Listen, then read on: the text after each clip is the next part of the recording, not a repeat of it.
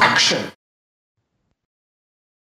Hello and welcome to episode 86 of The Average Critics. I'm back from my holiday. It's been about a month since the three of us were all together, virtually over Skype. So we've got Obi and Chris. So how are you both? I'm lovely, Glenn. How are you? Good. You are lovely, Obi. That is true.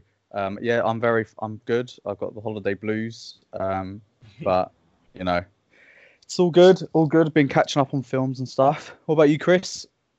Yeah, mate. Yeah, good. I'm okay. A man of few words. Yeah. We both Joe this weekend, but he's not on the pod. Oh, really? Can we kick him out of the group chat yet, or? Oh, shit. Throwing shade. To be fair, he doesn't even contribute in the group chat either. No! Even Ollie contributes more. Ollie's in fucking New Zealand. But anyway, we digress. We're here to talk about films and TV. I don't think there's been much film news since I've been back from Mexico. I don't know how much there was whilst I was away. But it seems the only kind of news that I can think of is obviously Marvel related. And that is that they're going to re-release Avengers Endgame in cinemas with 6 extra minutes footage. What do we think of that? I'm not gonna lie. It's a bit like petty because it's obviously in a bid to get it to be Avatar. However, I'm here for it because fuck Avatar. But man, it's mad that it's only 45 million off a beaten Avatar, which got released twice. That's crazy. I think Avatar did add quite a lot in its second run. Yeah. You know, I'm not sure. And then they re-released Titanic as well, didn't they? Like, for its anniversary or something. But the thing is, like, you know, if Endgame re-released the film less than a week after it stopped being in cinemas, what's to stop Avatar just re-releasing the film before the sequels come out and then just overtaking it again? Like, it just becomes ridiculous. I'm surprised that Marvel have done that, unless the footage that they're introducing is really key and that they couldn't. Well, I don't know. What footage do we expect them to introduce that they couldn't have put the first time around? So this is what Kevin Feige said. He said, site reports Kevin Feige himself revealed the new cut, explaining that the main film remains the same, with fresh footage arriving post-credits. The MCU boss said it's not an extended cut, but there will be a version going into theatres with a bit of marketing push, with a few new things at the end of the movie. Explaining, if you stay and watch the movie after credits, there'll be a deleted scene, a little tribute, and a few surprises, which will be next weekend. Endgame is notably one of them. Okay. So what sort of tribute and surprises do we expect then? Is it a tribute to Tony Stark? Is it a tribute to Stan Lee? Or Probably something Stan Lee. Yeah. And why wouldn't they have done that in the first one? Like the first time they released it? Maybe they had this. Maybe they kept this in the bag in case they needed it. Maybe they were probably saving it for like the DVD extras. And they thought, if we need to use this to, you know, boost it up a little bit, put it in. Yeah. So this film is still coming out before Far From Home, isn't it? Yeah. Okay, because I was wondering if maybe they would tease Phase 4, but that wouldn't make sense if it's before Far From Home. Yeah. I mean, I'm still going to see it. Yeah, I'm going to see it. But I just hope it's worth it. It probably won't be, not for you anyway. True, very true. But it's always worth watching the last hour of that film again. Horrendous piece of cinema. Fair play. I was gonna say, speaking of Far From Home, is anyone that excited to see Spider-Man? I actually am. Oh yeah. Yeah, I am looking forward to it. The trailer looks good. The trailer looks a lot better than I thought the trailer for the Homecoming did. Like, I was not that excited about that film, and I was a bit lukewarm on the film itself. But I think, you know, I love Jake Gyllenhaal. I think there's a certain ambiguity over Mysterio, whether he is a friend or a foe, in the grand scheme of things. And this whole multiverse, or sorry, what do they call it? Yeah, it is multiverse. Yeah. Whether that again is true or if he's being deceptive. So I think there's a mystery there that I'm interested in, and yeah, I like the fact that they seem to have learned from not necessarily mistakes, but from the fact that MJ already is like, yeah, I know you're Spider-Man. It's just sort of like a tad more realistic, I would guess.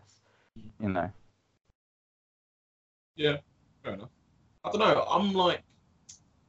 I'm not like super excited, but I did quite enjoy the last one. So I thought it was pretty good. And this one, yeah, I think I'm not really that bothered about the actual Spider-Man story, but I'm more hoping that it kind of like leads us into whatever Phase 4 is going to be, and that's kind of more what I'm watching it for. Spider-Man 4. Yeah, I mean, there are rumors that Norman Osborn's going to be either introduced or suggested, and that he could play a big part in like the Phase 4 villainry, which I guess would be interesting. And what else was I going to say? Oh yeah, apparently there are 2 post-credit scenes in it, which again I would suggest I would think one would probably be hinting towards the next phase, and then another would probably just be a jokey one. What? Does anyone remember what the post-credit scenes were in Home?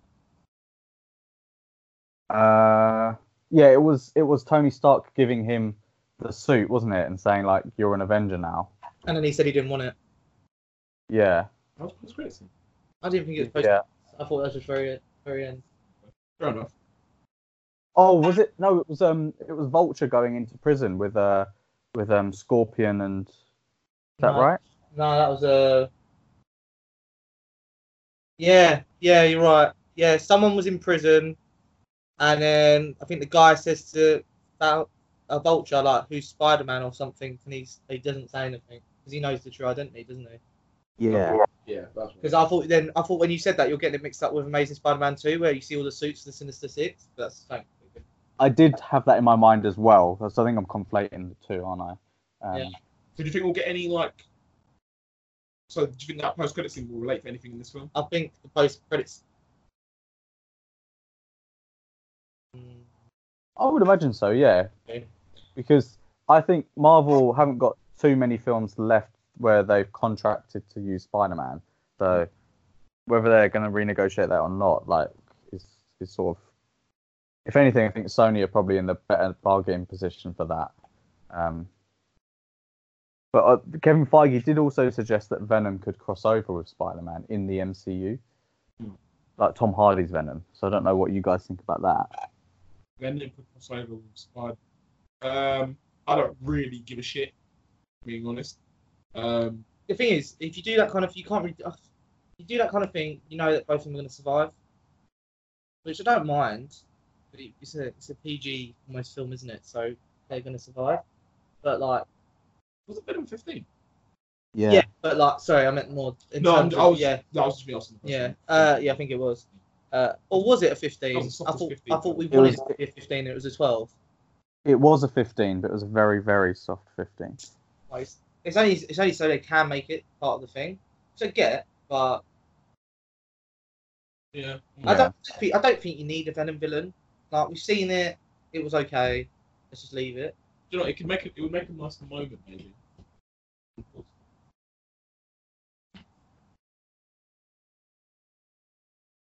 But yeah, I didn't quite said sorry. Again? I didn't quite hear what you just said. Sorry. That's all right. Are you still recording? Yeah. Okay, cool. But I'll say it would make a nice moment, maybe. Like if maybe like him, Tom Hardy and Tom Holland, met each other in passing kind of thing, just like a nice little Easter egg. But I'm not really bothered about him being like a major character in the film. Yeah, no, that makes sense. I agree with that. Yeah, I think Sony need to develop their own Spider-Verse. Yeah. Yeah, I'm interested to see what Phase 4 holds. There's rumours that Marvel will announce it at Comic-Con. Yeah. And then probably go into more detail at their own. Disney have one, don't they? Like E3 or something. E3, yeah, something like that, yeah. So, yeah, interesting to see what happens with that. I guess in a couple of weeks we can review the extra footage Endgame if it's worthwhile. But I know that you guys spoke about some of these films last week, but I just want to give my opinion on some of them. So I don't know if you're happy to repeat briefly what you thought, because I haven't listened to that episode yet. So Rocket Man, I think is probably my favourite film this year so far. Really? I'm very surprised at that. Why? I don't know. I just feel like, I don't know. I shouldn't think it would be your cup of tea, if I'm being honest. Well, I don't know. I mean, I think A Star Is Born has done something to me. It's just made me like a bit of a soppy git, to be honest. Because, I was watching it and I was just like really entertained. I thought Taron Egerton did a really good role of like he's very encapsulating Elton John. He doesn't look massively like him, but I guess that's, neither here nor there, because he's an actor portraying another character. His voice, I'm presuming it was Taron Egerton's voice used for most of those recordings. Very good voice. I thought, I didn't know much about Elton John's life, and I thought that was very interesting. Good kind of supporting cast from Richard Madden as his agent. I thought the way that they...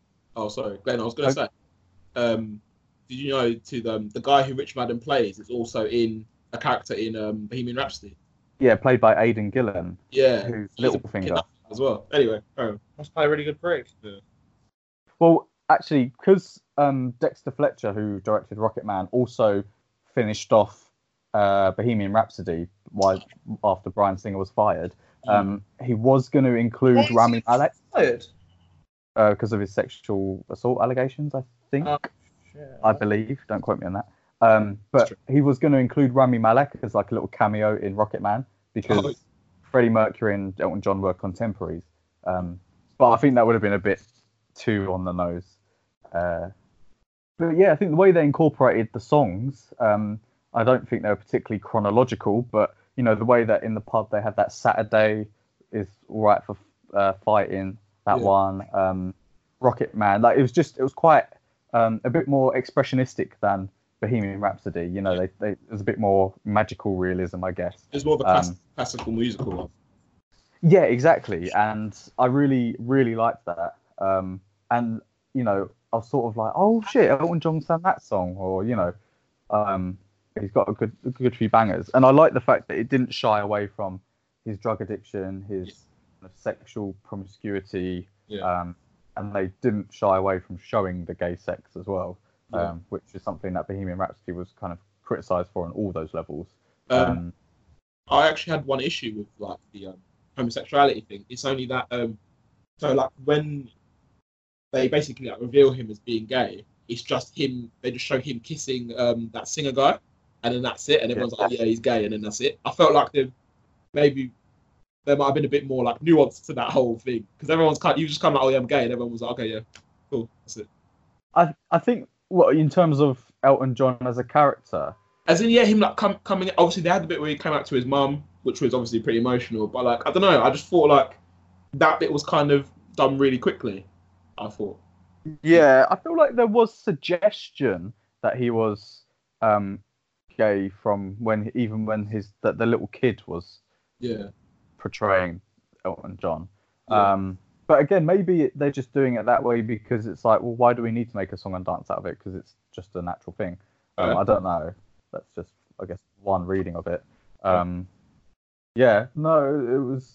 I really enjoyed it. Good foot tapping, and I don't know what did I see first? Because I saw it on a double bill with Aladdin. And I think I saw Aladdin first, actually. But I enjoyed that a lot more than I thought I would as well. Because everything about it sort of was building towards me hating it. It was Guy Ritchie, which, the later part of his career has not been stellar, with, King Arthur and among other kind of failures. I hadn't seen the animated Aladdin, so I didn't know what it was about, but I sort of assumed it'd be a bit of a soppy kind of, love story, and I was like, But after the first 10 minutes, which I thought were pretty terrible, it got a lot better, and Will Smith's evidently having a lot of fun playing the genie. Wait, did you say the first 10 minutes were rubbish? Yeah. You're like, so, well, that's just my opinion. Like, when it starts with a lad, the Have you seen genie's this character. What's that? Wow. No, yeah, don't worry, go and carry on. But when he was like running through the streets, like sort of free running Danny Ward style up, the buildings, it didn't feel exciting to me. There wasn't a frenetic pace to it. I felt like the editing was just quite slow, and the camera and I would say, wasn't. go on. No, go on. I would say the beginning felt to me kind of like they cut some stuff out, and they kind of just like Yeah. they kind of just started the beginning felt like that was 10 minutes into the film. If that makes any sense. Yeah. So it kind of just like started, and he's like running away from these people. So, there's no like intro here really. But yeah. But that is how the cartoon starts. No, wait, scrap that. The genie bit on the boat, that is not in the cartoon. That is the whole genie's relationship with a human. That's not even in the film, in the cartoon, as far as I remember. I mean, I haven't seen the thing in like 15 years plus probably, but that doesn't exist in the cartoon. But the Aladdin doing that running through the streets is in the cartoons. They are just literally replicating it. They just didn't make it very visually exciting, to be honest. Hardcore that visually exciting. I don't know. You can make it. That you could do lots of cutting, lots of interesting camera movements and angles and stuff. I just thought, oh god, if it's like this, it's just going to be a really boring film. But then, I feel like you got to remember this is a kids' film as well. Like, I don't think a kid's going to really give a damn about these like angles. I know, but if a kid's going to a film, then the parents are also going to be there. So you want to sort of hit both, demographics. But after that, anyway, I thought it got a lot better after he comes out of the lion's den, I guess, the cave thing with the bottle, sorry, the lamp, and the genie comes, and Will Smith is a bit OTT, but it's fun. I thought Princess Jasmine's character was really good. I feel like they have probably enhanced it from the animation because she was quite progressive as a princess. I think she wanted to be the sultan. I wasn't sure, but yeah, I thought the same thing. I'm not 100% sure, but because I can't, again, 15 years since I watched it, I do believe she didn't. I believe in the cartoon. I feel like she didn't need a prince in the cartoon. I feel like she did have that mentality. But also that song she sings, Silence or something, Speechless, something like that. That was the best song in the film. Banger, yeah. So yeah, I was actually pleasantly surprised, and maybe that conditioned me to like Rocketman even more because I was, pleasantly surprised about that film, and so I was in a good mood, sort of thing. But yeah, those are the two that I think you probably discussed the last time you were on. So I just wanted to give my humble opinion on those. I do genuinely think that if it is possible, you two should both watch the cartoon for next episode. Like just do a comparative, because there's a lot of visuals in it which I think would have been amazing had they pulled it off, but I think because it's kids, they didn't do it. Like I was saying about there's a scene with an hourglass, and it's like Jasmine's like drowning in the sand, like suffocating. I was like, that would have been like quite a visually like good thing to see, but as a kid, probably don't want kids seeing that. It's pretty quite. Yeah. I felt Jafar was a bit pantomimey. The actor. He does act quite like that though in the cartoon. Okay, fair enough. Sorry. No. I did wonder about Jafar. So he had that staff thing, right? Mm-hmm. That helped mind control people. Yeah. So why didn't he use that to become the Sultan? Yeah. I think because he would have had to use it all the time on everybody, because he has to direct it at the person, doesn't he? And then isn't rightful heir, so it'd have to have the approval of everyone else. Otherwise, he's going to get all that shit, isn't it? And I don't believe, again, that scene with the guard, where the guard has to choose sides. Don't think that's in the cartoon, as far as I remember. Again, I probably should rewatch the cartoon as well, because obviously I've got some missing bits and pieces. But yeah, I mean, it's better than Dumbo anyway. Oh, way better. It's terrible. Jesus Christ. I can't believe that was actually turned into a live action film. So bad. Yeah. Oh my god. Yeah. Did you guys also discuss Dark Phoenix? A little bit, but I wanted to wait for you to come so we could get into it. Okay. So, Chris, have you seen it? No, mate. Are you gonna? Yeah, probably, but you spoil away. Okay. So let's talk about X-Men Dark Phoenix, the final Fox X-Men film. The fourth in the new kind of era, even though it crosses over the old era. It's sort of a bit of a mindfuck. But this is the reimagining of the Phoenix storyline, which was shown in X-Men Last Stand, where Jean Grey becomes the Phoenix, which is a super powerful mutant, and it's not always used for the good. So what I had sort of forgotten is that in Apocalypse, the way that she defeats Apocalypse is by Phoenix becoming Phoenix. Yeah. And then they completely disregard that. Yeah. And then they're like, there's this whole kind of contrived set. Hey, By now, you should Yeah. know X-Men films and continuity do not go together at all. They just completely... I know, but the thing is the guy who wrote and directed this, I'm pretty sure either wrote or at least produced the Apocalypse film. So he's included this, all you need to do is watch the last film. Yeah. It's just but anyway, yeah, like you said, we've come to expect that from X-Men films. So there's a bit of a contrived opening where, the X-Men are now accepted by the non-mutant population and are sort of called upon by the president in perilous situations, and the X-Men have to go into space, which they hadn't been before. And I was quite surprised about that, actually. I'd sort of not realised that. What they're going... Yeah. I guess I just sort of think superheroes, space, Yeah.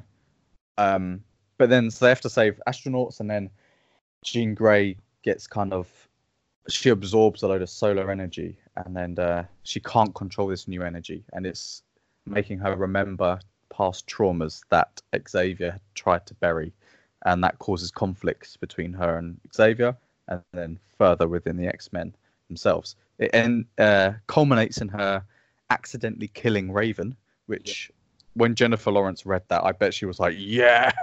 100%. She probably did like a Sol Campbell knee slide, like. Literally. She's not these films for years. You just tell she does not give a shit at all. No, I bet she regrets signing such a long contract. Oh, yeah. Or actually, to be fair, when she signed on, she wasn't a big star. That's true. And then she kind of went stratospheric, and then she was probably like, oh, fuck. Before or after Hunger Games? I think it was like similar time. So First Class came out in like 2011. Yeah. Ish. And I'm not sure when the Hunger Games films came out, but maybe around a similar time. Yeah. Yeah, and she certainly hadn't won Oscars by that point. She won an Oscar? Yeah, she's won 2, I think. Has she? Oh, good for her. Yeah, she won for, was it Silver Linings Playbook? And maybe another? I can't remember. But yeah, so that, then obviously Magneto loved Raven, Xavier loved her as a sister, and Beast loved her. So they're all sort of like, oh, we want to kill Jean Grey. And then there's this like random woman called Vuk, who's part of the Dabari, and they want the power that she's got, but they're very, very incidental in the plot. You know what I read about that? Yeah. So basically, the villain, like them villains, they were supposed to be Skrulls, but because of all like the reshoots and stuff like that, and the film getting pushed back, and then Captain Marvel came out, they didn't want to do a similar storyline, so they basically changed it. It culminated in those villains being not. Yeah, I read that as well, because apparently, from what I've read, it sounds like the plot was quite similar to Captain Marvel. Like a lot of it was cosmic, like in space. Even the way that Phoenix manifests was a little more like how Captain Marvel, is on fire, sort of thing. So that didn't help. But I mean, the film is a mess, isn't it?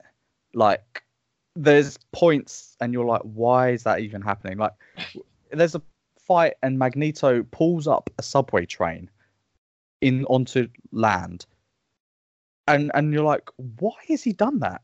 It was sick though. I enjoyed that bit. I'm not gonna lie. I mean, it was visually good, but I was just like, what is the point? Yeah, fair Why enough. is he? Why has he done that? There was no. It literally was no impact on the plot at all. Yeah. You know, he didn't throw it at anybody. He just sort of just was like, yeah, get subway train. There you go.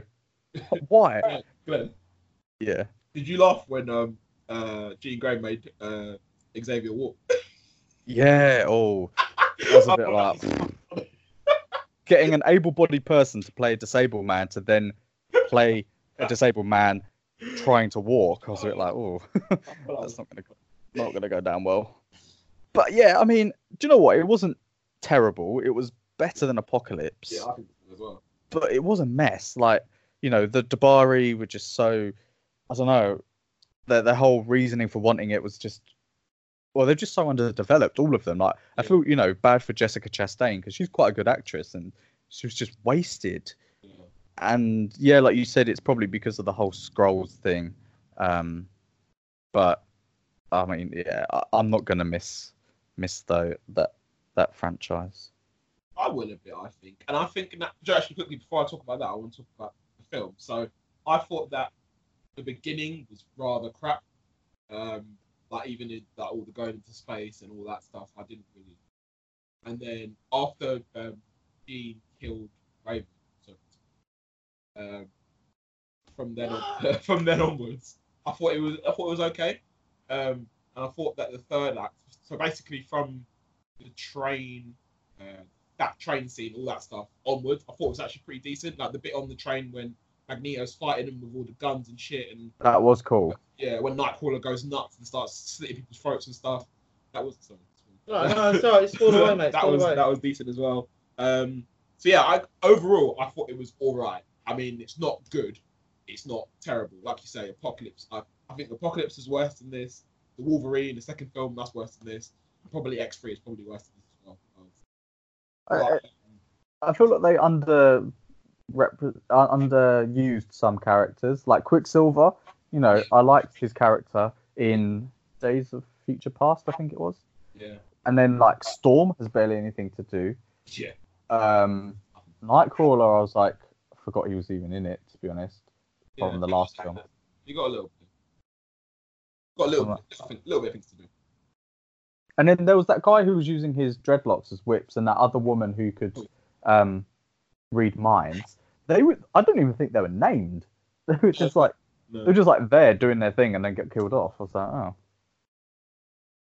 I found one bit quite like awful to watch was, I don't know if you remember when Jean Grey's trying to kill the people in the helicopter and Magneto's trying to stop her from killing them, and they're both kind of just like moving their hands and shit, and like obviously it was like, and obviously they're trying to show off their powers, and I was watching it thinking, this just visually it looks absolutely terrible.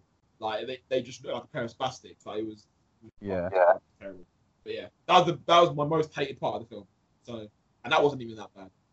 And also I think that Beast kind of being like, oh yeah, Raven's dead, so now I want to kill Jean Grey, was a bit, I wasn't really buying it, for being honest.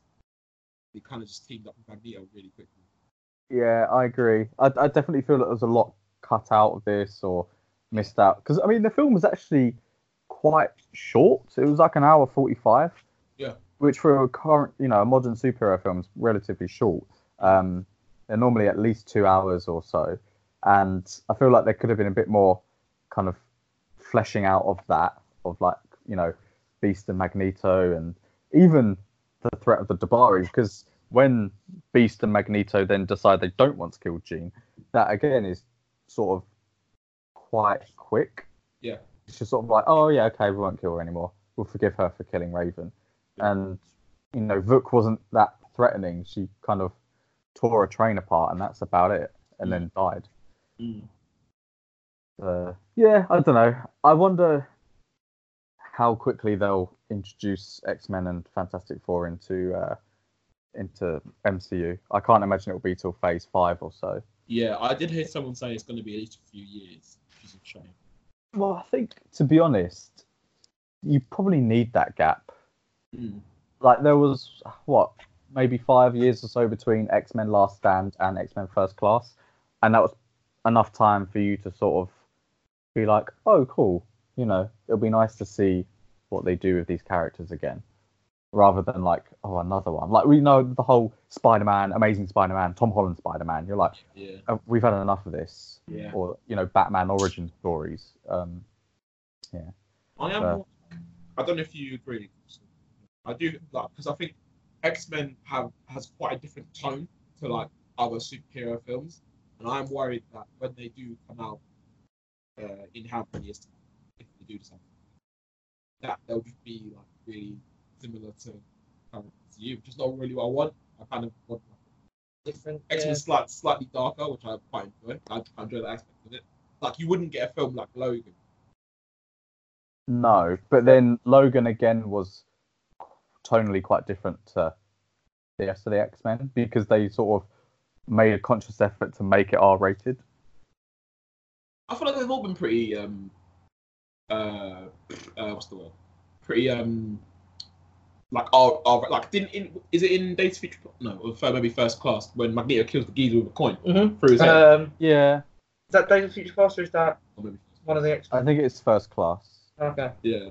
I don't know. I just feel like it's always been fairly like a bit more violent. Yeah, because Days of Future Past, where Wolverine cut up all slices them people when he's getting shot at in the bedroom. Yeah. As soon as he wakes up. Yeah. So True. yeah, I usually quite more. But whenever Wolverine's about, it's a lot more violent.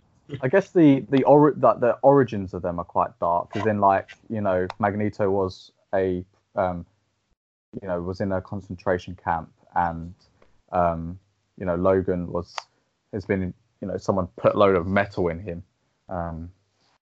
I'll be interested to see if they keep the metal as adamantium or if they change it to vibranium, Why would they change it to vibranium? because that's an established metal now within the MCU, isn't it? So is adamantium. Adamantium's not been mentioned in the MCU, has it? Yeah, but it is in comics and stuff. It is established fair. metal. I wonder if they'll try and keep them quite separate, so that the MCU, they'll keep them sort of different, like parallel sort of. Well, I've already heard rumours that 2020 they're bringing in Fantastic Four. Oh. And someone said that with that will come the connotations of X-Men as well. I kind of think Fantastic Four is easier to integrate first. Yeah. If you're gonna do one of them, I think Fantastic Four is the easier of the two. So yeah, because you could you could say that they were in space or something while all these things are happening or something. I don't really know how they're gonna do it unless the multiverse thing. Because Fantastic Four is basically experiments gone wrong, isn't it? Yeah. So like that's much easier to explain than being like mutants. Yeah. Unless they kept it under wraps for years and suddenly someone's come out. Yeah. So yeah. Interesting. Yeah, average film, Dark Phoenix. Yeah, very. Do you want to talk about Men in Black International? I feel like we should talk about something that Chris has seen because he hasn't. Oh, have you not seen that either, Chris? I haven't seen it yet. What have you seen, Chris? What's it called? Brightburn. Oh, okay. So Obi's seen that as well. I've seen Batman. And you haven't? I haven't, but I mean, it's a horror film, so unless you think there's anything major that if I'd be annoyed about to spoil, then from what I understand, it's Superman, but he's evil. So I'm gonna see it, but feel free to go into detail. I'll let Chris go first. Chris didn't really like it. So. I just didn't think it was all that. I don't know what I expected from it. So do you want to explain the plot a bit? That's what I was going to do. Okay, sorry. It's basically two people. It starts off they're about to have sex, and then a noise is heard. They find a spaceship of some kind with a kid inside. Skip a few years. The kid's grown up a little bit. Like, it must be what, 12. For some reason doesn't know he has powers yet. It was the thing, wasn't it? It was there was like a he was in bed one night, and I think the spaceship started talking. And I think to that him. activated his. Yeah, and like he suddenly jumped out his window on the second floor, third floor, and he was fine. Tried to open this barn hatch, which had his spaceship in, but he didn't know that spaceship's there. Obviously, it's the whole we haven't told him he's an alien kind of thing. And then the mum sees it happen, doesn't tell the dad. Everything goes back to normal kind of thing. Kid's still hearing noises, having these thoughts. And then the kid kind of likes this girl because this girl kind of not defended him, but made him feel better about, because he's really smart, but he's like, you know how the films make them really weird, smart kind of. Yeah. Yeah. And so she was like, oh no, don't listen to them. They're just jealous kind of thing. And then the dad and the kid are lawnmowering, aren't they? And the kid, I can't remember what happens to the lawnmower. Something happens. He's trying to make the lawnmower work, and in frustration, he throws it away. Throws it away like 100 meters. Yeah, and then he just suddenly decides he's going to stick his hand in the propeller, and it breaks. Then we skip again to like another bit where he's like, he's eating breakfast, isn't he? He's just zoning out and just chewing on his fork. And then so the parents are like, oh, okay, we need to have a chat with him. So they go into his room, look through some stuff. They find that he's like got some pictures of women. Then he's got pictures of organs, and he's got pictures of like the human body. And his dad's like, okay, I'll go and talk to him. And the dad basically says to him like, it's okay. Yeah, it's okay if you have a wank and stuff. And the kid was like, he's like, you can do it anytime. And the kid was like, what, now? And he was like, no, not now. And they just kind of go on their daily bit, like they're doing deer hunting. And like you can see progressively that he's getting more frustrated, because there was a scene in a calf where the uncle gave him a gun, and the dad was like, no, you're not having that gun. And the kid was like, no, I'm having that gun. And like lights were flickering, and he was like really strong and stuff. But so the kid, now knowing that he can have a wank, decides he's going to visit this girl he fancies. And I couldn't really see it on my screen, but like I assume you could see him on your screen that he was outside. I couldn't see him. Oh, you couldn't. But she can see him. Yeah, I can see him. Yeah. So she saw him and she freaked out, told the mum. Then the girl was a bit like iffy with him after that, and so they're playing this game. I don't know what PE game they were doing, but they're all in a circle. It was a trust exercise. Trust exercise where they're all in a circle and they're pushing him around the circle, keeping him up. And then the girl suddenly, after about 3 cycles, goes pervert and just drops him to the floor. Well, no, she let him drop first. Oh yeah. And then called him a pervert. Yeah, and the teacher's like, if you don't pick him up, you're gonna fail this class. And then as she's picking him up, he goes mad, and he literally just crushes her hand, like breaks it in multiple places, and everyone's just like, they just skips to the meeting room, and I'm like, fuck me, if a kid could break your hand like that so fast, like alarm bells would be ringing everywhere. But anyway, the kid then goes to visit the girl and's like, and he's like, I'm sorry, here's some flowers, kind of thing. And the girl's like, yeah, my mum said you can't talk to me anymore. Yeah, he sneaks up into her room. By the way, he doesn't like go to. Like, he just appears in the room. Yeah. Okay. And then he's like, yeah, don't worry, I'm gonna sort that out. And so you know that in the trailer you see that like calf scene. That's the girl's mum, and it's just like brutal. Like you don't even find the mum in the end, do you? No, he killed her. Yeah. Where's their body? No, I think her body's in the barn. Oh, at the end, yes, yeah. Stabbed to the fence or the barn door. Yeah, basically you just go through this like cycle of like him getting more and more aggressive. Yeah. You don't really know what his powers are, but he's got loads of them. Yeah. He can like flicker electricity, turn electricity off. Yeah. It's even set in Kansas. Yeah. Is his name Clark? No, his name's Brandon. Okay. Brandon Batterson or something, Banson or something. But he basically kills his uncle. He doesn't kill the uncle's girlfriend, does he? No, he doesn't. That scene, the scene where he kills his uncle, it's very disgusting, but also very good. And also, I laugh because the uncle. Yeah, so like, the uncle obviously realizes that. So what happens is, after he breaks this girl's hand, Brandon has to go to the school guidance counselor, who is also his aunt. So then basically he goes to his aunt's house and says like, tell my parents that everything's okay, otherwise it won't end up well for you, kind of thing. And she's like, what the fuck? Like, piss off. And so he pretends to leave, but then hides in her closet. And I think he's about to kill her. But then the husband, his uncle, Noah, comes home and basically says like, what the fuck are you doing, you pervert, kind of thing. And he's like, I'm about to take you home. And then Brandon's basically like, nah, yeah, you're not taking me home. Starts fucking him up, and then the uncle just starts driving away, and he drives down the road, and then Brandon's like in front of the car, and he's like, he looks at him and he's just like, no, yeah. not today. He puts his car in reverse and tries to reverse back. Yeah. I was dying of laughter. I thought it was so funny. He's the guy who plays he plays Jesse Pinkman's like, best mate in Breaking Bad. Right. The funny one in that as well. Is that the bit you said was realistic from a horror film? Yeah, because that's what I would do. That's exactly what I would do. I'm like, nope, not today, and I'll fucking back up and try. That death was brutal. Oh yeah, the death is horrible. Yeah. So as like Superman Origins, is it really derivative? Yeah. Like, how do they get away with that? I don't know. I actually don't know. I feel like there should be some sort of copyright. Really. Yeah. He's not allergic to kryptonite. He's allergic to some kind of metal. The names are different. Yeah. He's actively aggressive towards everyone instead of being like hidden and stuff. Because I suppose in a way it's not Superman. It's basically like the opposite of Superman. But then at the very end, did he become like a Superman, or was he a supervillain? He was a supervillain. Because the thing was going through so fast, I didn't have a chance to read it. Yeah, because like the spaceship starts speaking to him, I think, in some sort of other language, and it translates to him saying "take the world." So that's basically him thinking, okay, I'm clearly superior to the rest of these humans. So I'm basically gonna kill everyone. And so at the end of the film, sorry, go on. No, go on.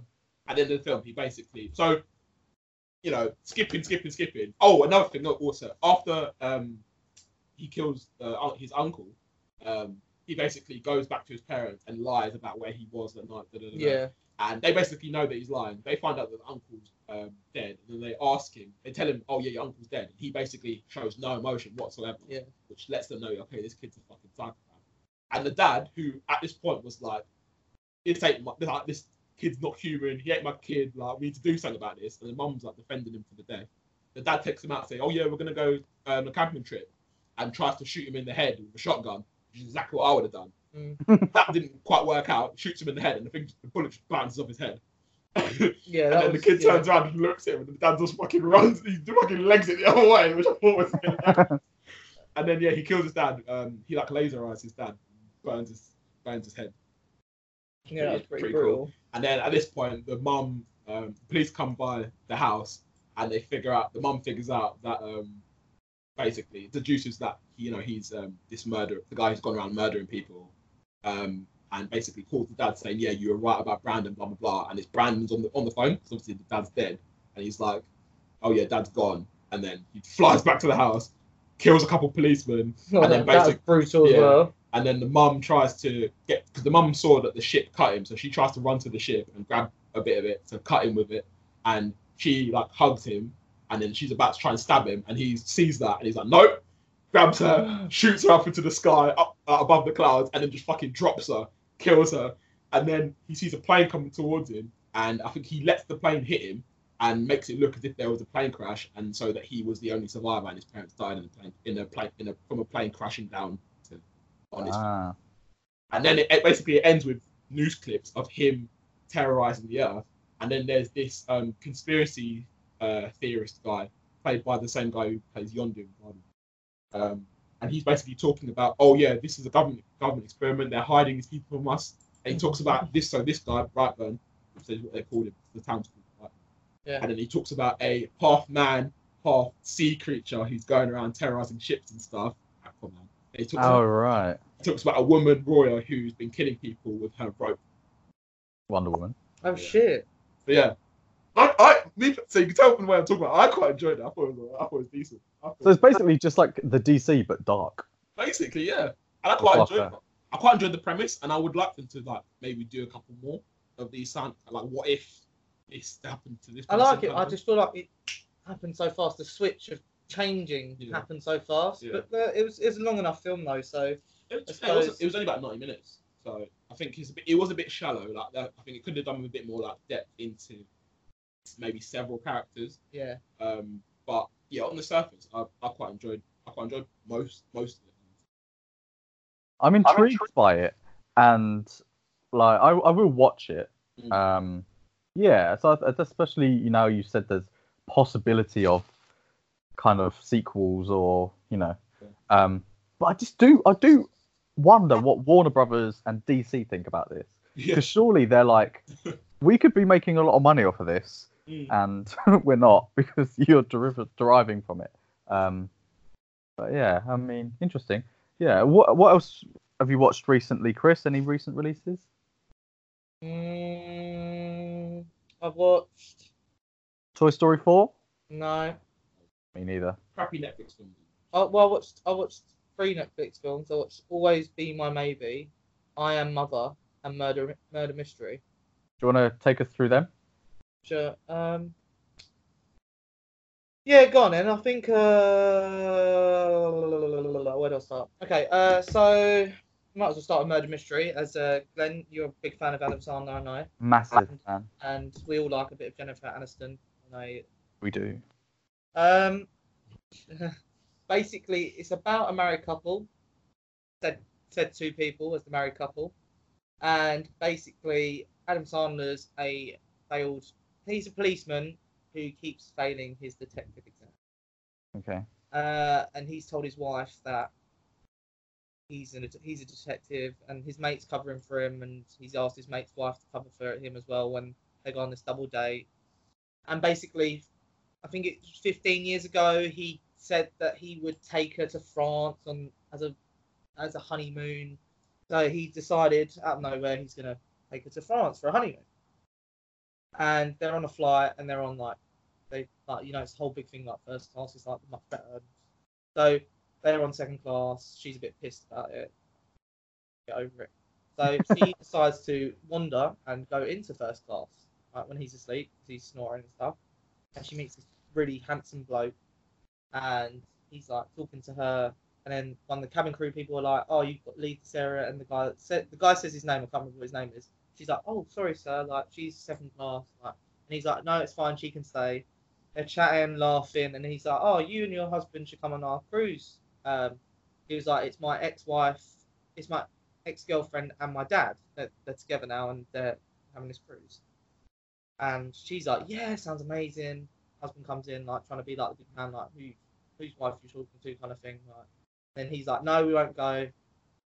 They get off the flight and they look at their tour bus they're getting on, and it's like full of these families, and it's like, it's just like they're like, "Oh fuck," it's like kind of thing. We're gonna go with him. So they call over to him. He's like, "Yeah, come with me." Get on this cruise. You can feel there's like animosity between him and several members of the ship, and then they basically get on the ship, and everyone's chatting away, and the dad says he's going to sign the whole company or whatever because they're billionaires. I think he says he's going to sign it over to the girlfriend. Next thing, lights go out. It's like fucking Cluedo. Lights go out. Boom. Shot fired. The guy's stabbed. Right? Yeah, I know. Shots fired. Yeah, I know. Yeah. Okay. The guy's stabbed. They're like, "Oh my god, who's done it?" And there's this basically there's this like chief army guy kind of bloke, and he's like, he takes the sword out of the chest, and and then Jennifer Aniston's character is like, "Oh, it's Adam Sandler's character. You're gonna do something about this? You're a detective." And he's like, "Yeah." He's like, "You probably shouldn't have taken that out of his chest. I'd put that back." And so they put it back, and he's like, and then he's like got this bowl of shrimp. He obviously doesn't give a shit. He's like, because he's not a detective as well, so he's like trying to actively avoid the situation. And then she's like, "Come on," and he's like, "Well, basically, everyone go back to your rooms. Like, we need to this is a crime scene. Someone ring the police. Let's leave it." Can I interject very quickly? Yeah. And say this sounds a lot like Murder on the Orient Express. It also sounds like Cluedo. True. It is kind of like it, but obviously not the shit ending. Oh, okay. Yeah. Was it shit ending? Yeah. No. Yeah, Murder on the Orient Express wasn't great. So then this French detective comes in. There's like, Horror. yeah, he basically asks them all who they think done it, and they're all like the American couple. Oh, before they got off the boat, someone else is murdered. So one of the sons, is writing a letter saying he murdered his dad, but he's then been murdered while writing this thing. There's 2 murders now. They get off the thing. French detective asks everyone who they think it is. They all point to the American thing couple, and so basically, he's like, basically, "Don't leave the country. I've got your passports," kind of thing. It's like, cool. And then it's basically continuation of murders of all these different people. And then it's Sandler and Jennifer Aniston's character being like mixed up with it, and like they're constantly having to get away from it. And then the police are after them, like they assume they're the murderers, kind of thing. So everything's like linking to them. And then at the very end, there's 4 people left in addition to Jennifer Aniston and Sandler's character. I think that originally there was like 12. or something, and they call the policeman to come over, and he comes over, and they basically like, blah blah blah. This person wouldn't have done it. This person wouldn't have done it. This person wouldn't have done it. But this person's real name is this, and they've done it. And then she like tries to like walk away. She gets caught. Done. I think it's over. They're all sitting down drinking, and then one of the characters can't understand Adam Sandler's English or Spanish. No, English. Then he says something, and the guy understands it. So and then he walks away. And then they all kind of like Adam Sandler's like, hey, how do you suddenly understand me? And they're all like, oh shit, there's not one of them, there's two of them. And then there's this like whole car chase scene where they chase after the guy, and then the guy's about to kill Adam Sandler, and then the travel bus from the very beginning of the story comes swooping in and kills the guy. End of story. Sounds. It was okay. It wasn't a good film. Was it like comedy? Yeah. It wasn't a good film. It wasn't a bad film. It was okay. Was it funny? It had funny moments. Mm. Yeah. I feel like Adam Sandler's just resigned to making mediocre films now. Well, who cares? Making money, isn't it? That's I'd true. say one film I actually maybe would say you'd be interested in watching is I Am Mother. I think both of you would be actually. Tell me about It's that. like, it starts with this like robot creature. Like it looks like the one from what's the one with the film with telling a robot. He's like got all the chains and bling and stuff. Chappie. Chappie. The robot kind of looks like Chappie, but it's not. Right? Okay. So it's like, so you see this robot, and it's like being called Mother, and there's this girl growing up with the robot, learning all different things, having to reach certain targets, all this stuff, right? I don't really want to spoil it, so I'll just give like basically they're isolated to this building. They're not allowed to leave the building because the air is in quotes toxic. That's what we believe for whole thing. And so the girl is also growing up. She loves her mother. Like she's like, yes, blah blah blah. And then she's always hitting her targets, always doing well.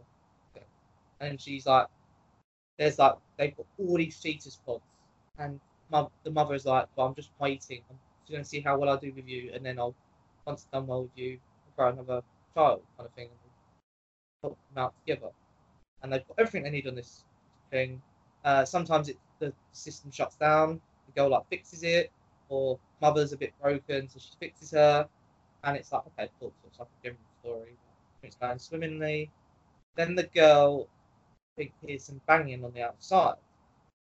Mother says, don't go outside. She does it secretly. She opens another airlock, lets the woman in. Then the woman comes in, and the woman's like, basically, like, fuck the robot, they're like the bad guys. The girl's like, no, me and Mother, no way, like, kind of thing.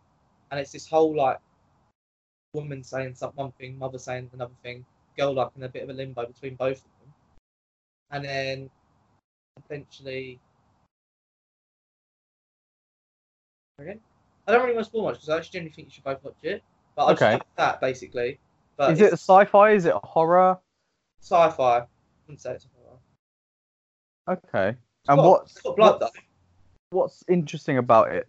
I just think the whole premise is like being locked away with a robot and just having that as your reality, and then someone coming into that reality being like saying, I don't think it's not gonna be like What Happened to Monday kind of thing, but it's a decent Netflix kind of movie. Okay. But, And so there's the robot who's looking after humans then. So human.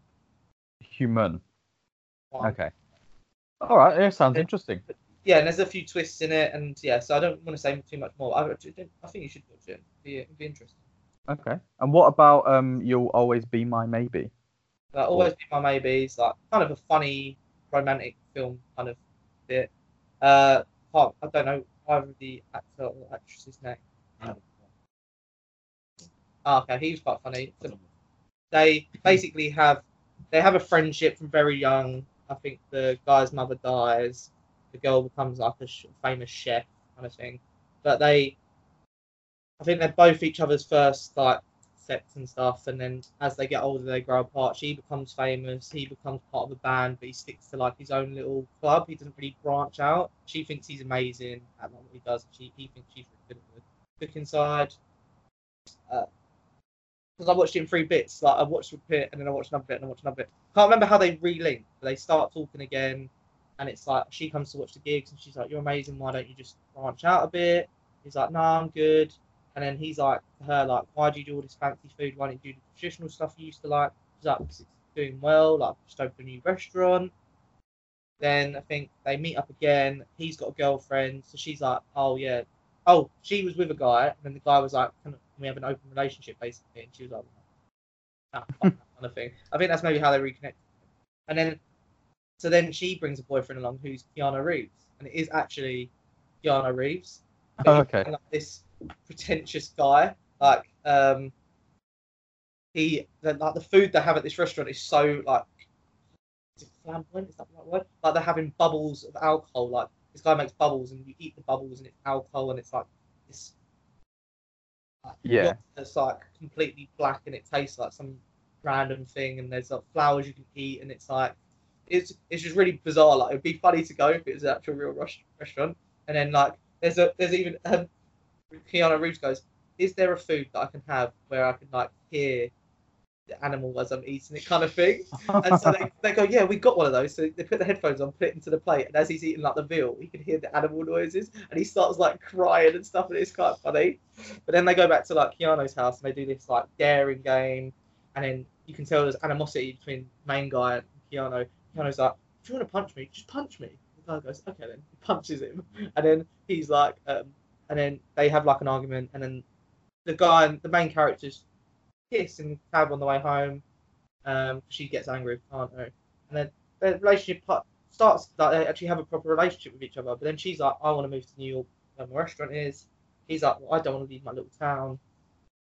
And so, and then as they're like separating again, the girl's like, "I've always loved you, always will love you, but you need to like do something more with your life. Like you can't always sit there." And he's like, he says he has to look after his dad and stuff.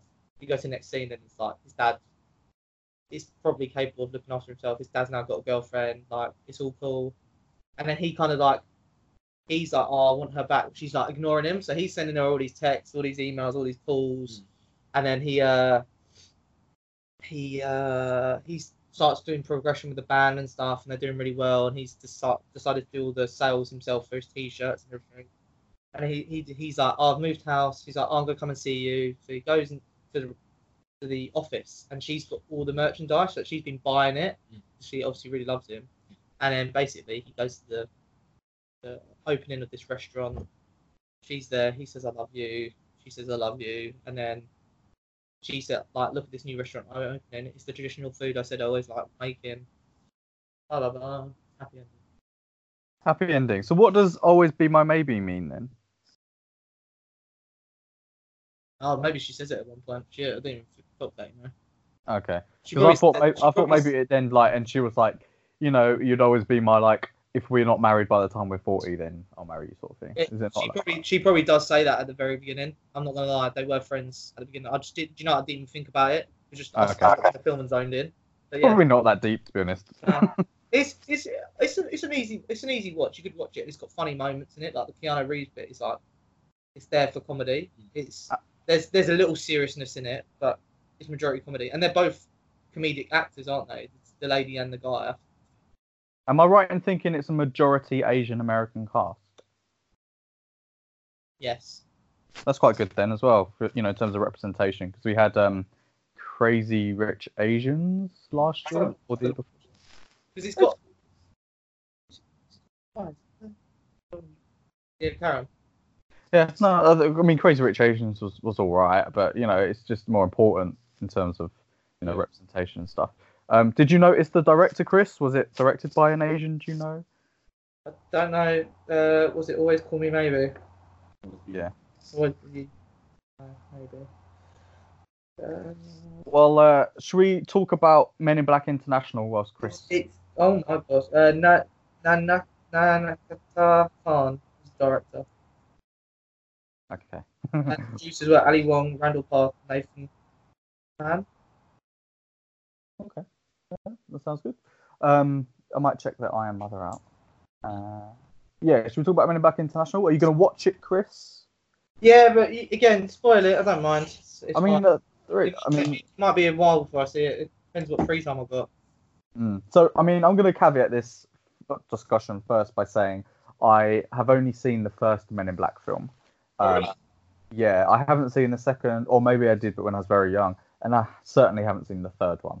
So this is the fourth entry into the franchise. It is not necessarily a sequel, more of a spin-off to the first three, which, as far as I understand, are all kind of direct sequels to one another. Yeah. This is Chris Hemsworth's character. He is H. Yeah. And what's her name? Tessa Thompson plays another letter. M? No. I can't remember. Oh, yeah, because her name's Molly, isn't it? Or something like that. Molly May. So, so basically, there's like two openings, which I'm going to start by saying I didn't like. So the first opening is Chris Hemsworth's H is with Liam Neeson's High T. And they're on a mission in Paris to stop the Hive, who are an alien species, from kind of taking over the world. And it's sort of just before the Men in Black win, it sort of cuts to a child version of Molly, and there's an alien invasion. Well, a single alien kind of comes into her home, and her parents get mind vaporized, but she doesn't, and so she is aware that there are alien beings out there, and so she then spends the next 20 odd years of her life trying to find the Men in Black because she wants to work for them. But Can I just say something before you carry on doing this? Are you going to do the whole synopsis of this film? Because I don't mind if you do. I mean, I was going to do it as briefly as I could. Because my assumption when I watched the trailer of this is that either the main guy, Liam Neeson or Liam Hemsworth, are going to be a villain in this story. Chris Hemsworth. Who would you hazard a guess at? Liam Neeson. Yeah. I mean, we're skipping to the end. So basically, what happens is there's a alien creature who's royalty, and he's being looked after by H and M. This is M's first assignment. But he gets killed. But before that, he says, you can't trust everybody, gives her this device, and it's like, keep it secret. And then High T, who's Liam Neeson's character, is like, oh my gosh, maybe there's, it kind of gets established there's a mole. They think it's this guy called C, played by Rafe Spall. But I mean, if you've seen Widows and you've seen the end of Widows, you're like, it's definitely Liam Neeson. So I think the casting on that point was a bit, it kind of signals what's going to happen. I did initially very briefly think it might be Chris Hemsworth's character, which I thought would be good, but it wasn't.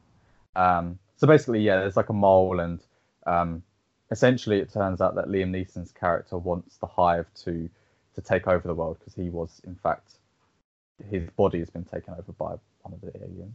I mean, the plot is sort of a bit incidental. Like, it's more just the chemistry between them, and their kind of their chemistry, their jokes, their kind of tit for tat. What did you think, Obi? Have I missed anything? No, you pretty much got it all, for being honest. Me personally, I really like the Men in Black films. I think that this film fared better if it wasn't under the name Men in Black. Because I kind of expected a certain level, I guess, or a certain tone, which this film kind of tries to match, but it's not really the same. Like Chris Hemsworth and Thompson, although their chemistry in the film is good, it's not quite the same as like Tommy Lee Jones and Will Smith, Yeah. And I like the way they kind of like use the humor in film. It kind of like the way Chris Hemsworth was doing his acting kind of made me. It's quite similar to like his Thor Ragnarok sort of Chris Hemsworth, which is good. Yeah. I enjoy that. I think that overall it's not a great film, but I think if you had done this exact film and called it something else, I think people would be a bit less down on it now. think, Yeah.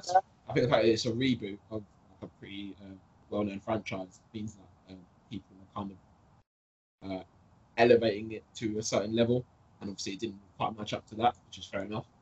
I did catch the Liam Neeson being the villain thing, only because they tried so hard to make it look like it was Agent C. I was like, it was obviously not going to be him. Yeah, I felt bad for Rafe Spall because he doesn't get loads to do. He's basically like quite a stereotypical like overlooked person. Do you know what I mean? Like, yeah, and the Chris Hemsworth's like the attractive, successful, not intelligent one though. He doesn't seem to come across that intelligently. Did you catch the thing about? So he kept saying with my wits and my da da da da. Did you catch that? Did you think? Oh, why? Yeah. I didn't really until they put it out. I caught onto it, but I just thought he was just saying it out of arrogance. Yeah. Not that there was anything wrong with him repeating that point. I would have. Oh, sorry. I was just say, I think the way that they come to the conclusion is again could have been a bit more fleshed out, but yeah. But yeah, for me, I enjoyed H&M's like journey, like their whole like back and forth. And I quite enjoyed those bits. There are a few bits as well. I generally can't remember them now, but there are a few bits that I was probably laughing. Go on. I liked Pawnee. Yeah, it's quite funny when he's like, "I'm gonna fall on my sword and die in the most horrible way possible," and he's just like, his eye keeps opening because he's like, "Are you gonna tell me to not to?" And Chris Hemsworth's like, "I want to see this." That was quite funny. I thought that I would have liked if they'd shown us after they revealed that H had been muralized. I'd like them to have like shown us that bit, how it actually played out from the beginning of the film. Obviously they didn't do that, and I thought the ending was quite rubbish. I'm being honest. Yeah. Like after they find out that Liam Neeson's evil, like from there onwards, I thought that bit, all that was kind of crap.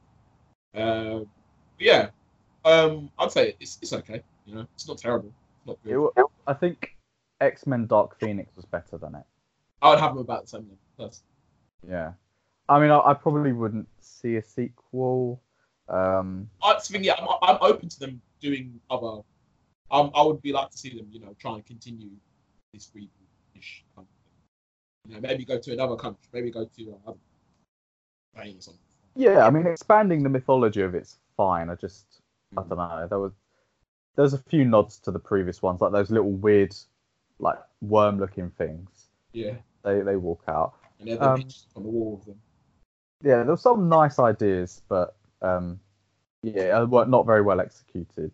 I also think, and this is also true of X-Men Dark Phoenix, that there's a point in the film where Tessa Thompson's like Men in Black, and then Emma Thompson's character's like, "Oh, we've had this discussion." It's like, and again, they have that in X-Men, don't they? Because in X-Men, it was super cringy. That was super. Yeah, like Raven's like, X-Men, is it? What about the women are always saving the men around here? And I'm like, look, I appreciate you're trying to sort of make a point about representation and females, that they're a very big part of the X-Men and now in the Men in Black, but it's still X-Men and Men in Black.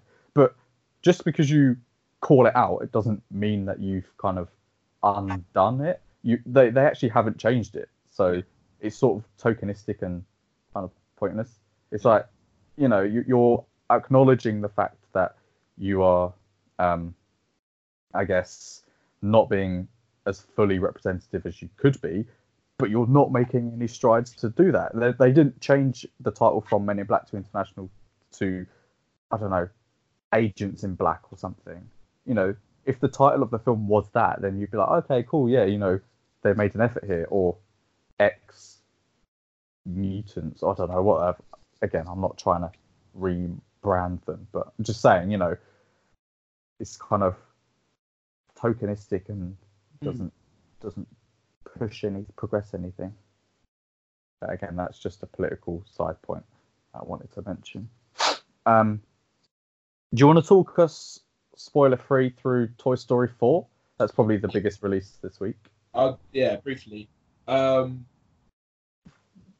basically, the story is about Woody feeling useless with this new girl, Bonnie, and basically, so we've all seen the trailer. It's got this new. She's got a new toy, Forky, and basically Woody makes it his duty to keep Forky from killing himself, basically, or getting rid of himself, because that's Bonnie's new favorite toy, and that's pretty much what the film's about. And Woody trying to find some usefulness now that because Bonnie doesn't really, she's not his favorite toy anymore. So yeah, that's basically what the film's about. I enjoyed it. I thought it was pretty good. I think I just had a look on Google, so I think 98% on Rotten Tomatoes is a bit of a stretch. I don't think it's that good, personally. There's some really funny moments, especially with the two toys played by, the three toys. So the one Keanu Reeves is playing, the one and the two from Jordan Peele and Keegan-Michael Key. They're all pretty jokes, and obviously you got like the classic toys from the first three films. They all do their bit. Buzz Lightyear is always great. And yeah, I think I did enjoy them like actually expanding out into this, this whole world. Like they go to an antique store, they go to a carnival thing, and like they go to school at one point. And yeah, it's nice to see them like actually like trying to branch out and stuff. And yeah, overall, I did enjoy the film. There are actually some kind of like slightly creepy moments in it, which I thought was quite funny. And yeah, I think it's a good film. I don't think it's definitely my favorite. Probably my third favorite of 4 films. I don't. What's your least favorite? My least favorite. Second one. Doesn't that one have 100% on Rotten Tomatoes? Maybe, I don't know. I don't get that. I'm just not really a fan. Yeah, I'm not a fan of the second one. Yeah. Does it justify its inclusion? So, because we all thought Toy Story 3 would be the end because there was that emotional part where they almost get incinerated. Yeah. And then they were like, oh, Toy Story 4. And I think you've said a few times, Obi, that you sort of felt duped that you'd invested emotionally in the third one, thinking it was the last one. Yeah. And now they're like, hey, we're going to make some more money. Yeah. Yeah, I do still feel I still feel like this film wasn't really necessary. I think the way this film ended is pretty great, but yeah, actually no, it's not that great. It's good, but I think the way the third film ended was just like really good. Like it's kind of showing. Obviously, they almost die and everything, and then they get to the point where they say, okay, our journey with Andy is over. At least now, like we can be one person's trash is another person's treasure kind of thing. Yeah. Now with this girl's toys, we can keep being, comforting to different kinds of people. And I think that's a great way for them to have ended it. This way they ended it in Toy Story 4 is fine, but I think from an emotional point of view, Toy Story 4 is better. But yeah, it's not to shit on the film because it's still pretty good. But yeah. Do you think they've opened it for a fifth? No. I think the only way that they might, continue the Toy Story franchise is if they leave it long enough for there to be a significant change in the type of toys that people have. Yeah. Do you know what I mean? Like, if a lot of them are like, I don't know, mechanic or like AI or digital, because a lot of them are quite, I guess, practical, tangible toys. Yeah. They're not just an iPad, Yeah. And I think maybe that's an avenue that they can explore in the future when, maybe playing with a toy is no longer a thing and, Bonnie's instead just got an iPad and using apps. I don't know. That might be it. Actually, I'm going to fucking trademark that shit. But yeah. Oh, also, the guy who plays Forky is really funny as well. Okay. Yeah. I didn't know Keanu Reeves was in it. Yeah, he plays like a Canadian action figure. It's pretty funny. Oh, Duke Kaboom. Yeah. Oh, okay. I didn't realise that was Keanu. Okay, cool. Well, I'm looking forward to seeing that. It's definitely worth watching. Yeah. It's a nostalgia trip anyway, isn't it? Yeah, when I went to see it, there was way more adults in the cinema.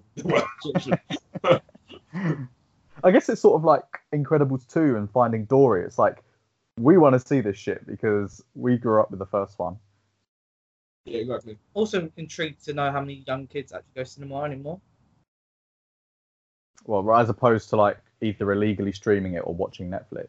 Or just playing on their iPads and not giving a damn. Yeah, I think, box office, Avengers Endgame making 2.7 something billion. I know obviously ticket prices have increased, but I think that still shows there's an appetite for cinema. and there's a lot of teens that go to those sorts of things, and I don't know. Yeah, I think cinema's in a good position at the moment. It is dominated by sequels and reboots, but well. I just wanted to mention some films that I watched whilst I was on the plane for 10.5 hours.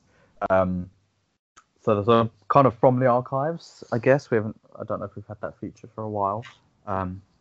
But has anyone seen $1 Million Baby? Is that one where the girl like hits her neck and Yeah, so it's it's a Clint Eastwood film. It's got Hilary Swank in it, so she plays like a white trash girl who really wants to become a famous boxer. She's very dedicated and puts all her time and effort into becoming a boxer. But Clint Eastwood's like this old school gym owner, boxing trainer, and he only trains guys. And actually, one of them is Mike Coulter, who plays Luke Cage. There's actually a lot of famous people in this film. I think it was from like 2006. But there's like Anthony Mackie, Mike Coulter, Jay Baruchel, and Michael Pena, all in like really small roles. And then you got Morgan Freeman and Clint Eastwood, and I was like, fucking hell, it's a starry cast.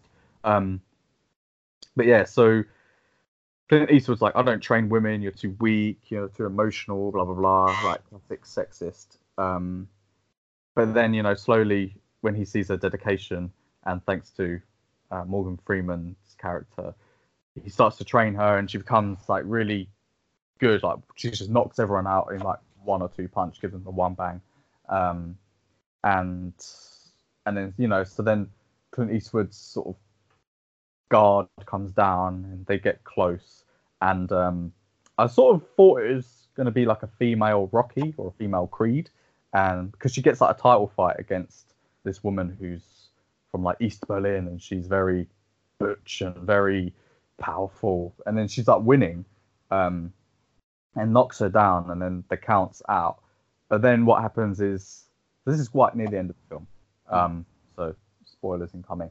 But then this East German lady gets up and knocks Hilary Swank out from behind, and Hilary Swank's character falls and breaks her neck on a chair, because they put it out because it was the end and they were like, for her to sit down sort of thing. So she snacks her neck and then is paralyzed. And I was like, wow, this film is taking a fucking turn. It is not like Rocky at all. And so I think like you alluded to, Chris, it ends with, so Hilary Swank's character can't move, and she only speak.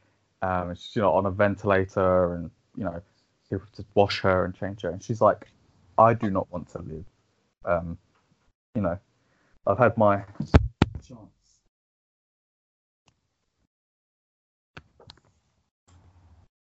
Glenn, Can you hear me? no, something went wrong there. Oh, sorry. So she's like, she wants to die, and she's like, I've had my chance at the title, and I don't want to be a vegetable for the rest of my life. But obviously, they're all like, we're not going to turn off your ventilator and everything. So she chews off her tongue to try and bleed to death, and it just like escalates. And I was just like, I was on the plane, I was just like, what the fuck is going on? This is taking a proper weird turn. And then eventually Clint Eastwood's character like euthanizes her, and I was like, wow. It is a very good but completely depressing film. It won Best Picture, and I think Hilary Swank won Best Actress. So it's a very, very good film, but very unexpected. I thought it would be a typical kind of rags to riches boxing film, but with a female perspective. So I kind of respect the kind of diversion it took, but proper came out of nowhere. But I would really recommend watching it. Just don't expect it to be happy at the end. But as boxing movies go, it's good. And there's another film, sports film Clint Eastwood's in, called Trouble with the Curve, I think, which has got Amy Adams in. That's also quite good. And I also want to talk about First Man. So I know that it's a relatively recent film, was hyped for Oscars, but I don't think was nominated for any. No. Not a good film to watch on a plane. Yeah. Considering there's a couple of space shuttle crashes. I'm not a nervous flyer, so I was fine. But I noticed they blanked out the word crash in one of the in the speech. I was like, maybe just don't have this film on the plane. But I thought that was quite good. I don't really understand all the awards hype that it was getting before, around like November time. Ryan Gosling's character's good. I mean, the story itself is interesting. The life of Neil, what's his name, Armstrong, up until the moon landing, and how like I didn't quite realize all the kind of pre-trials that go into it and the sacrifices that certain people made. I'm sort of surprised they carried on funding it, to be honest, considering how many lives were lost. They wanted to beat Russia, innit? That's true. Although Russia beat them with everything else. Yeah. But it was one of those films, and it ended, and I was like, yeah, it was good, but nothing special. I don't think. That's all like the visuals, when needed, were fine. The acting was solid, but there wasn't that wow factor, I don't think. And I don't really know what else they could have done. But I think Neil Armstrong himself didn't come across in this film particularly charismatically. I don't know if that's how he was in real life or whatever, but I think when you make a film about someone who's lacking charisma, it's tough to really feel for them. And I don't think they painted Buzz Aldrin in a particularly good light either. I don't know, again, how accurate that is, but I can't imagine him and his family were over the moon with the portrayal of him. What was your opinion of it though, Obi? I can't quite remember. I thought it was all right. I think at the time I thought it was going to be one of those films that it gets nominated for an Oscar or wins. Yeah. Nominated for an yeah, at the time I think who plays Neil Armstrong's wife? Amy Adams. Claire Foy. Foy, that's it, Claire Foy. I thought she was really good. Yeah. And yeah, I think it's a solid film. Obviously, it's nice because obviously it's factual. Most of it, I'm sure, it's factual. So I didn't really know anything about the space launch beforehand. So obviously, you learn quite, which is good. But yeah, overall, it's not like I wouldn't say it's spectacular. I'd say it's a solid film. I think I gave it a 7. Maybe. Yeah, it's run of the mill. Most of it, I think it's a bit long. I don't know. I'm not sure how long it is. Yeah, it's like 2.5 hours or yeah, so. I'm thinking this is. Yeah, although when you're on a plane for 10.5 hours, you're quite happy to watch a film that's that long. That's true.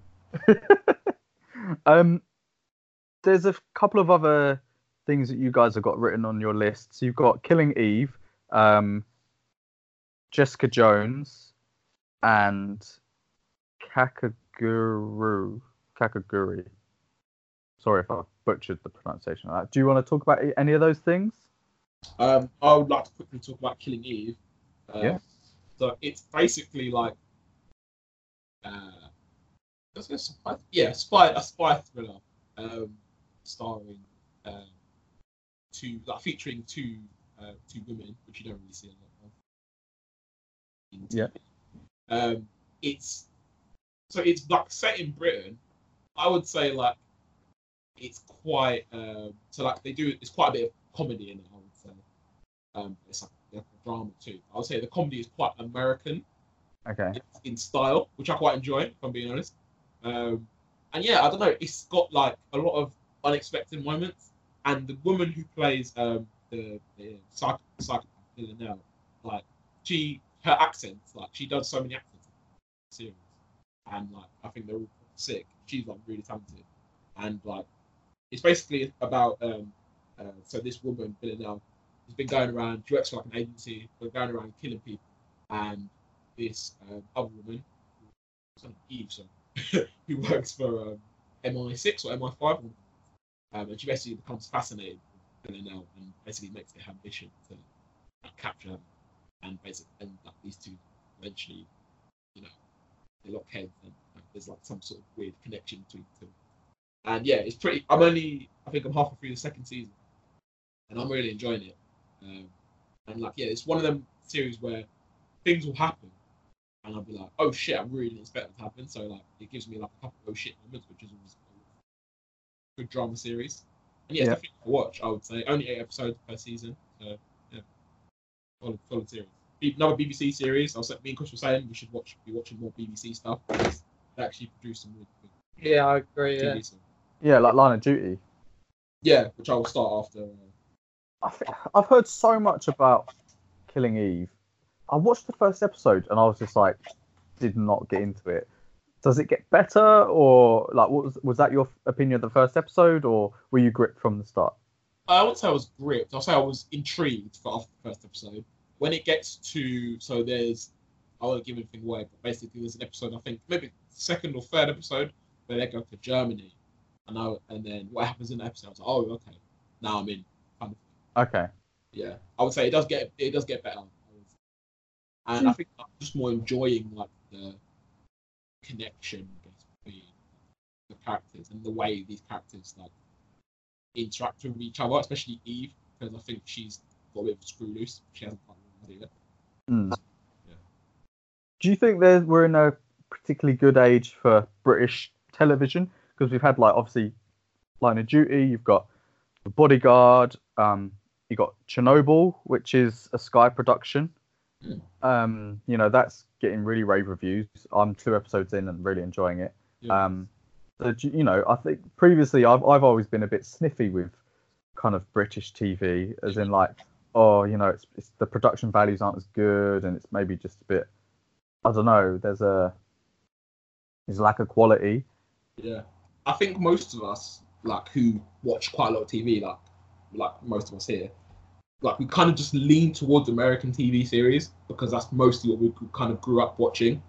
And I think like me personally, I kind of had like a bias towards American series. Apart from like, you know, the ones like, you know, like Misfits Skins, like those Channel 4 ones that we kind of all grew up watching. But that's that I wouldn't really like. If I'm thinking, oh yeah, I want to watch a legal drama or whatever, I always think, okay, let me watch something American. Where if I just search BBC iPlayer, I'm sure there's like plenty of, you know, British stuff that I could watch, which would be equally as thrilling and probably a bit more relatable because, you know.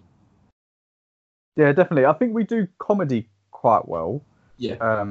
Again, because obviously we've got a very specific sense of humor. But in terms of like action or like you said, thrillers or legal dramas stuff, it's not really something I've ever associated with Britain. But it seems like, you know, moving into different things, like Sky are up in their production. They even produced that extremely wicked film, which I was again surprised that they would have the money or the resources to do that. So yeah, I guess it's good to kind of champion the British stuff, and even obviously our actors and directors and producers are kind of well sought after in Hollywood. You know, the majority of Game of Thrones actors and locations are all British. So I think they're the most talented actors, to be honest. I think our actors and actresses are more talented. Yeah, I would. Got a bias, but I would say that as well. I feel like they're much better at like changing their accents as well to fit other people's accents, cultures, areas. I think the difference between maybe British and American is that I think maybe we're a bit more reserved, we're less over dramatic. Because when you watch some American TV, it's very, very kind of over the top, melodramatic. It's like, and that's I think maybe what I don't quite like about a lot of American comedy. It's just like too much, and they have like that laugh track, and it's all just quite false. And even like their adverts and stuff, it's just everything's just like excess. And I think maybe some of the acting can be like that as well. Maybe the British are just a bit more, reserved, a bit more. Might be due to all our restrictions though. Could well be, but yeah, there's something about us Brits that Hollywood likes. All for it. What are the upcoming films that we're wanting to see? Anything coming out soon? Spider-Man in a couple of weeks. Else, So Lion King's coming out next month, which I'm. Yeah. I think that's it. That's all I can think of actually. There's that Tarantino one, but I don't know when that's coming out. Oh, so I might. I watched 2 trailers of that film. I tweeted this like a few weeks ago. I watched 2 trailers of that film. I have no fucking idea what the film's supposed to be about. I can't remember what it's called. Always, Once Upon a Time in Hollywood. So it looks like it's just the film about the actor and his stunt double. Okay. And then the stunt double seems to have a decent life, and then the actor seems to be like feeling like he's a bit not used anymore, not as good as he used to be, and he's like got to build himself back up. That's what I get from it. Okay. But I mean, obviously the cast is fucking stellar. So and obviously the director as well is, you know. It's got a lot of controversy because it's set in the same era as the Charles Manson murders. Right. And so he was a serial killer Yeah. in America in I think the 60s, and he killed a woman called Sharon Tate, who Margot Robbie. Yeah, Margot Robbie's playing her. Right. Okay. And she was pregnant at the time of her death, and she was either going out with or married to Roman Polanski, who is a film director. So, huh? Isn't he a paedophile? Yeah. Well, he's been accused of. Right. So wait, is that the main character then? Is that what you're saying?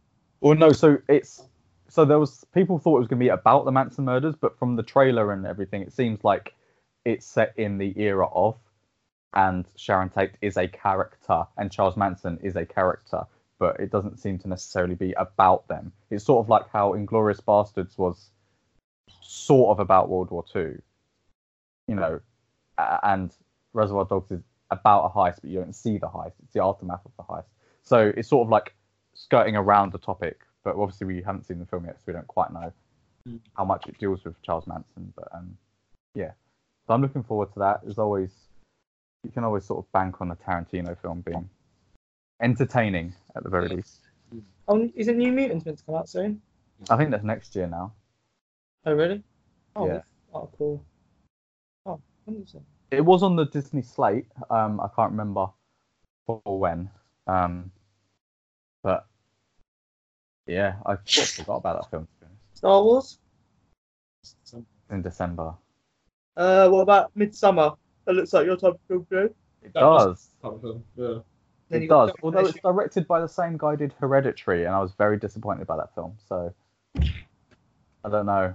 I will try and watch it if it's in my local multiplex. But... Oh, that film yesterday, the Beatles thing. Do you know the guy who's in it? Tamwa. Tamwa. Talk about a glow up. That's the only reason I'm gonna go watch it. I was like, wow. Yeah, it's Tamwa. Shit. Well, it's that specky kid from the Masouds, isn't it? You know. Yeah. He's done a 560. You're an idiot. We didn't talk about Love Island. We could talk about Love Island. What is there to discuss? You're an idiot. 60. I saw that clip and I was like, is this guy being serious or not? My head's done a right 560. I was trying to figure it out. I was like, 1 and a bit. One of the bit. I love it. Do you watch it, Chris? Nah, mate. Nah. Why? Why are you not on the hype? Just don't care. Just couldn't give a shit about these people. Yeah. It's just entertaining, man. It's just like trash TV. To be honest, like, I don't know how you find the time to do it. Like, when you go gym and stuff, like, I'm just like, I go to the gym in the morning, go for a run after work, I get home, should revise, I don't, I eat, and then I'm like, sleep time.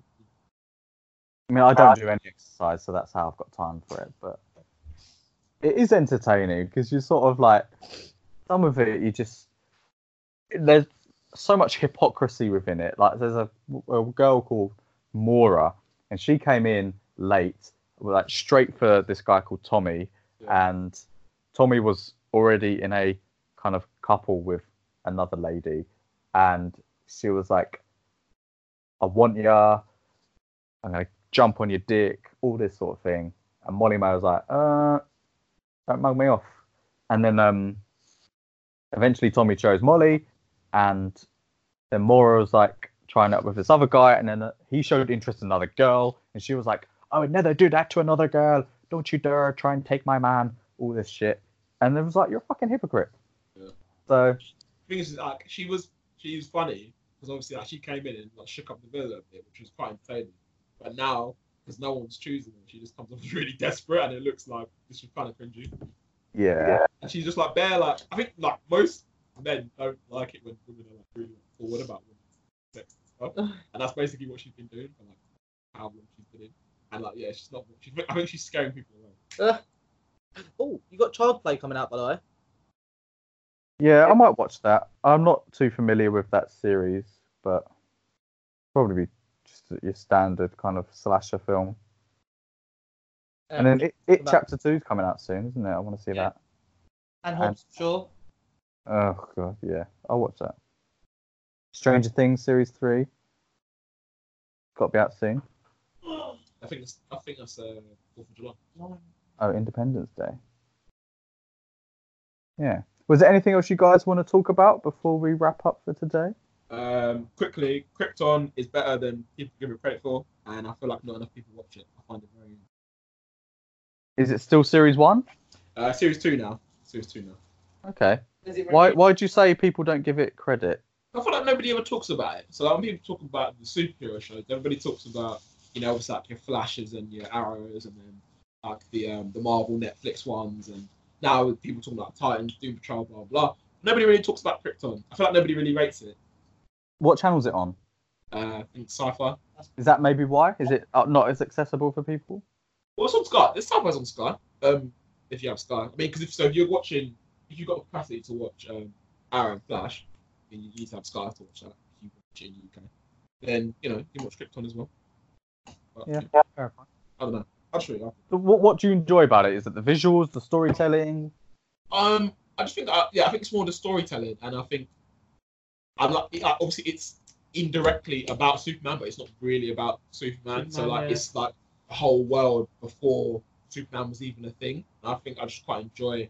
And there's like little Easter eggs here and there. I think the actors in it, especially the guy who plays General Zod, is really good as well. And there's some like nice, like that's pretty decent like fight scenes as well. They just introduced villain called Lobo, who's quite entertaining. And yeah, I don't know. I think this season it's been a bit more, bit less serious than the first season, which I'm quite enjoying. Okay. Yeah. Do you think a change of tone in like between a series is a good thing? So like if the first series, you said this series is less dark, or what was that you just said? Less serious. Does that change of tone? Are you just a bit like, what's going on here, or? No, because I like to have a little mixture. It's like when I'm watching like Killing Eve, that's a drama, but then they put a little bit of comedy in there. I quite enjoy having a bit of a mixture. Like everything doesn't have to be like serious all the time. It's like when you're watching like Arrow, like that's the more serious show of the CW world.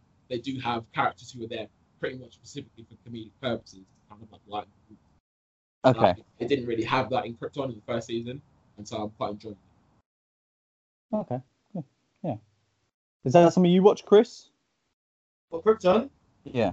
Yeah, to be honest, I've been pretty slack with series at the moment. Like, I've probably dedicated my time to Line of Duty, which was worth it. I haven't really spoke too much about it because I don't want to give it away for Obi, because I think Obi will actually enjoy it. Although, mass frustration in some of the scenes is like, for the main character, I'd say the younger guy is the main character. Do you know? Yeah. I feel like he makes some really. He's very ballsy, but he makes some really stupid mistakes. It's just like, again, really. And I feel like there's only so much corruption that could be going on. Obviously, it's a series. But apparently the next season's the last one. Oh, really? That's what I heard. So. Because they are sort of standalone, but then there is an occasional little nod to a previous. Have you watched it all? Yeah. Yeah. So you could watch them all individually, but there is a main streamline throughout the whole season. Yeah, but it's not immediately obvious, is it? But you'll get we'll hopefully get the conclusion to it in said season 6. Yeah, this is what I mean. Like the BBC shows or the shows that we could branch out to are quite good. It's just getting that traction or getting someone to like, because we can't. as people, unless we all divvied out series that come out each week and say, oh, we're all going to watch one and recommend it to each other, we can't do it, can we? So we have to hear word of mouth. We haven't done that in a while. We should do that. What? So we all watch like a series, or we all watch a film. Well, all of you, because it's on Netflix, you should all watch I Am Mother, and then we could discuss that, maybe. Or we could find another one right now and watch it. Yeah, we'll do it after. I'm going to try and watch Black Mirror. Yeah. No? Alright. I mean, it's always good when we know when we've all watched a film. Hopefully next week we can crack on with a few different bits, and I can talk to you guys again a bit more about. So have you did you say you watched Toy Story 4? No, I will be this weekend. Yeah, so maybe hopefully by next week we can discuss a bit more about that. Yeah. And then hopefully next weekend we've seen the extra bit of Avengers. Hope it's worth it. Oh, I'm not even here next weekend for pod actually, so scrap that. Well, we'll get Ketchy on. We'll do a Love Island special. Oi. Yeah. Well, thank you for listening to episode 86 of Your Average Critics. We're on Facebook, Instagram, YouTube, Podbean, and SoundCloud under Your Average Critics, and we're on Twitter at YC Podcast 17. Have I forgotten any other platform that we're on? Oh mate, I'm so lost in the. Well, we're gonna hopefully have just sorted out Spotify before we. Or in the first 5 minutes, you'll probably hear some clicking on this episode because I was sorting out Spotify. But yeah. Oh no, unless you can't hear it your end. But, yeah. Probably not. So Spotify as well. Yeah. So there's no excuse to not listen to us, and no excuse to not share our brilliant content with everybody. So please do, and leave us reviews and everything, and then tune in next week. Peace out.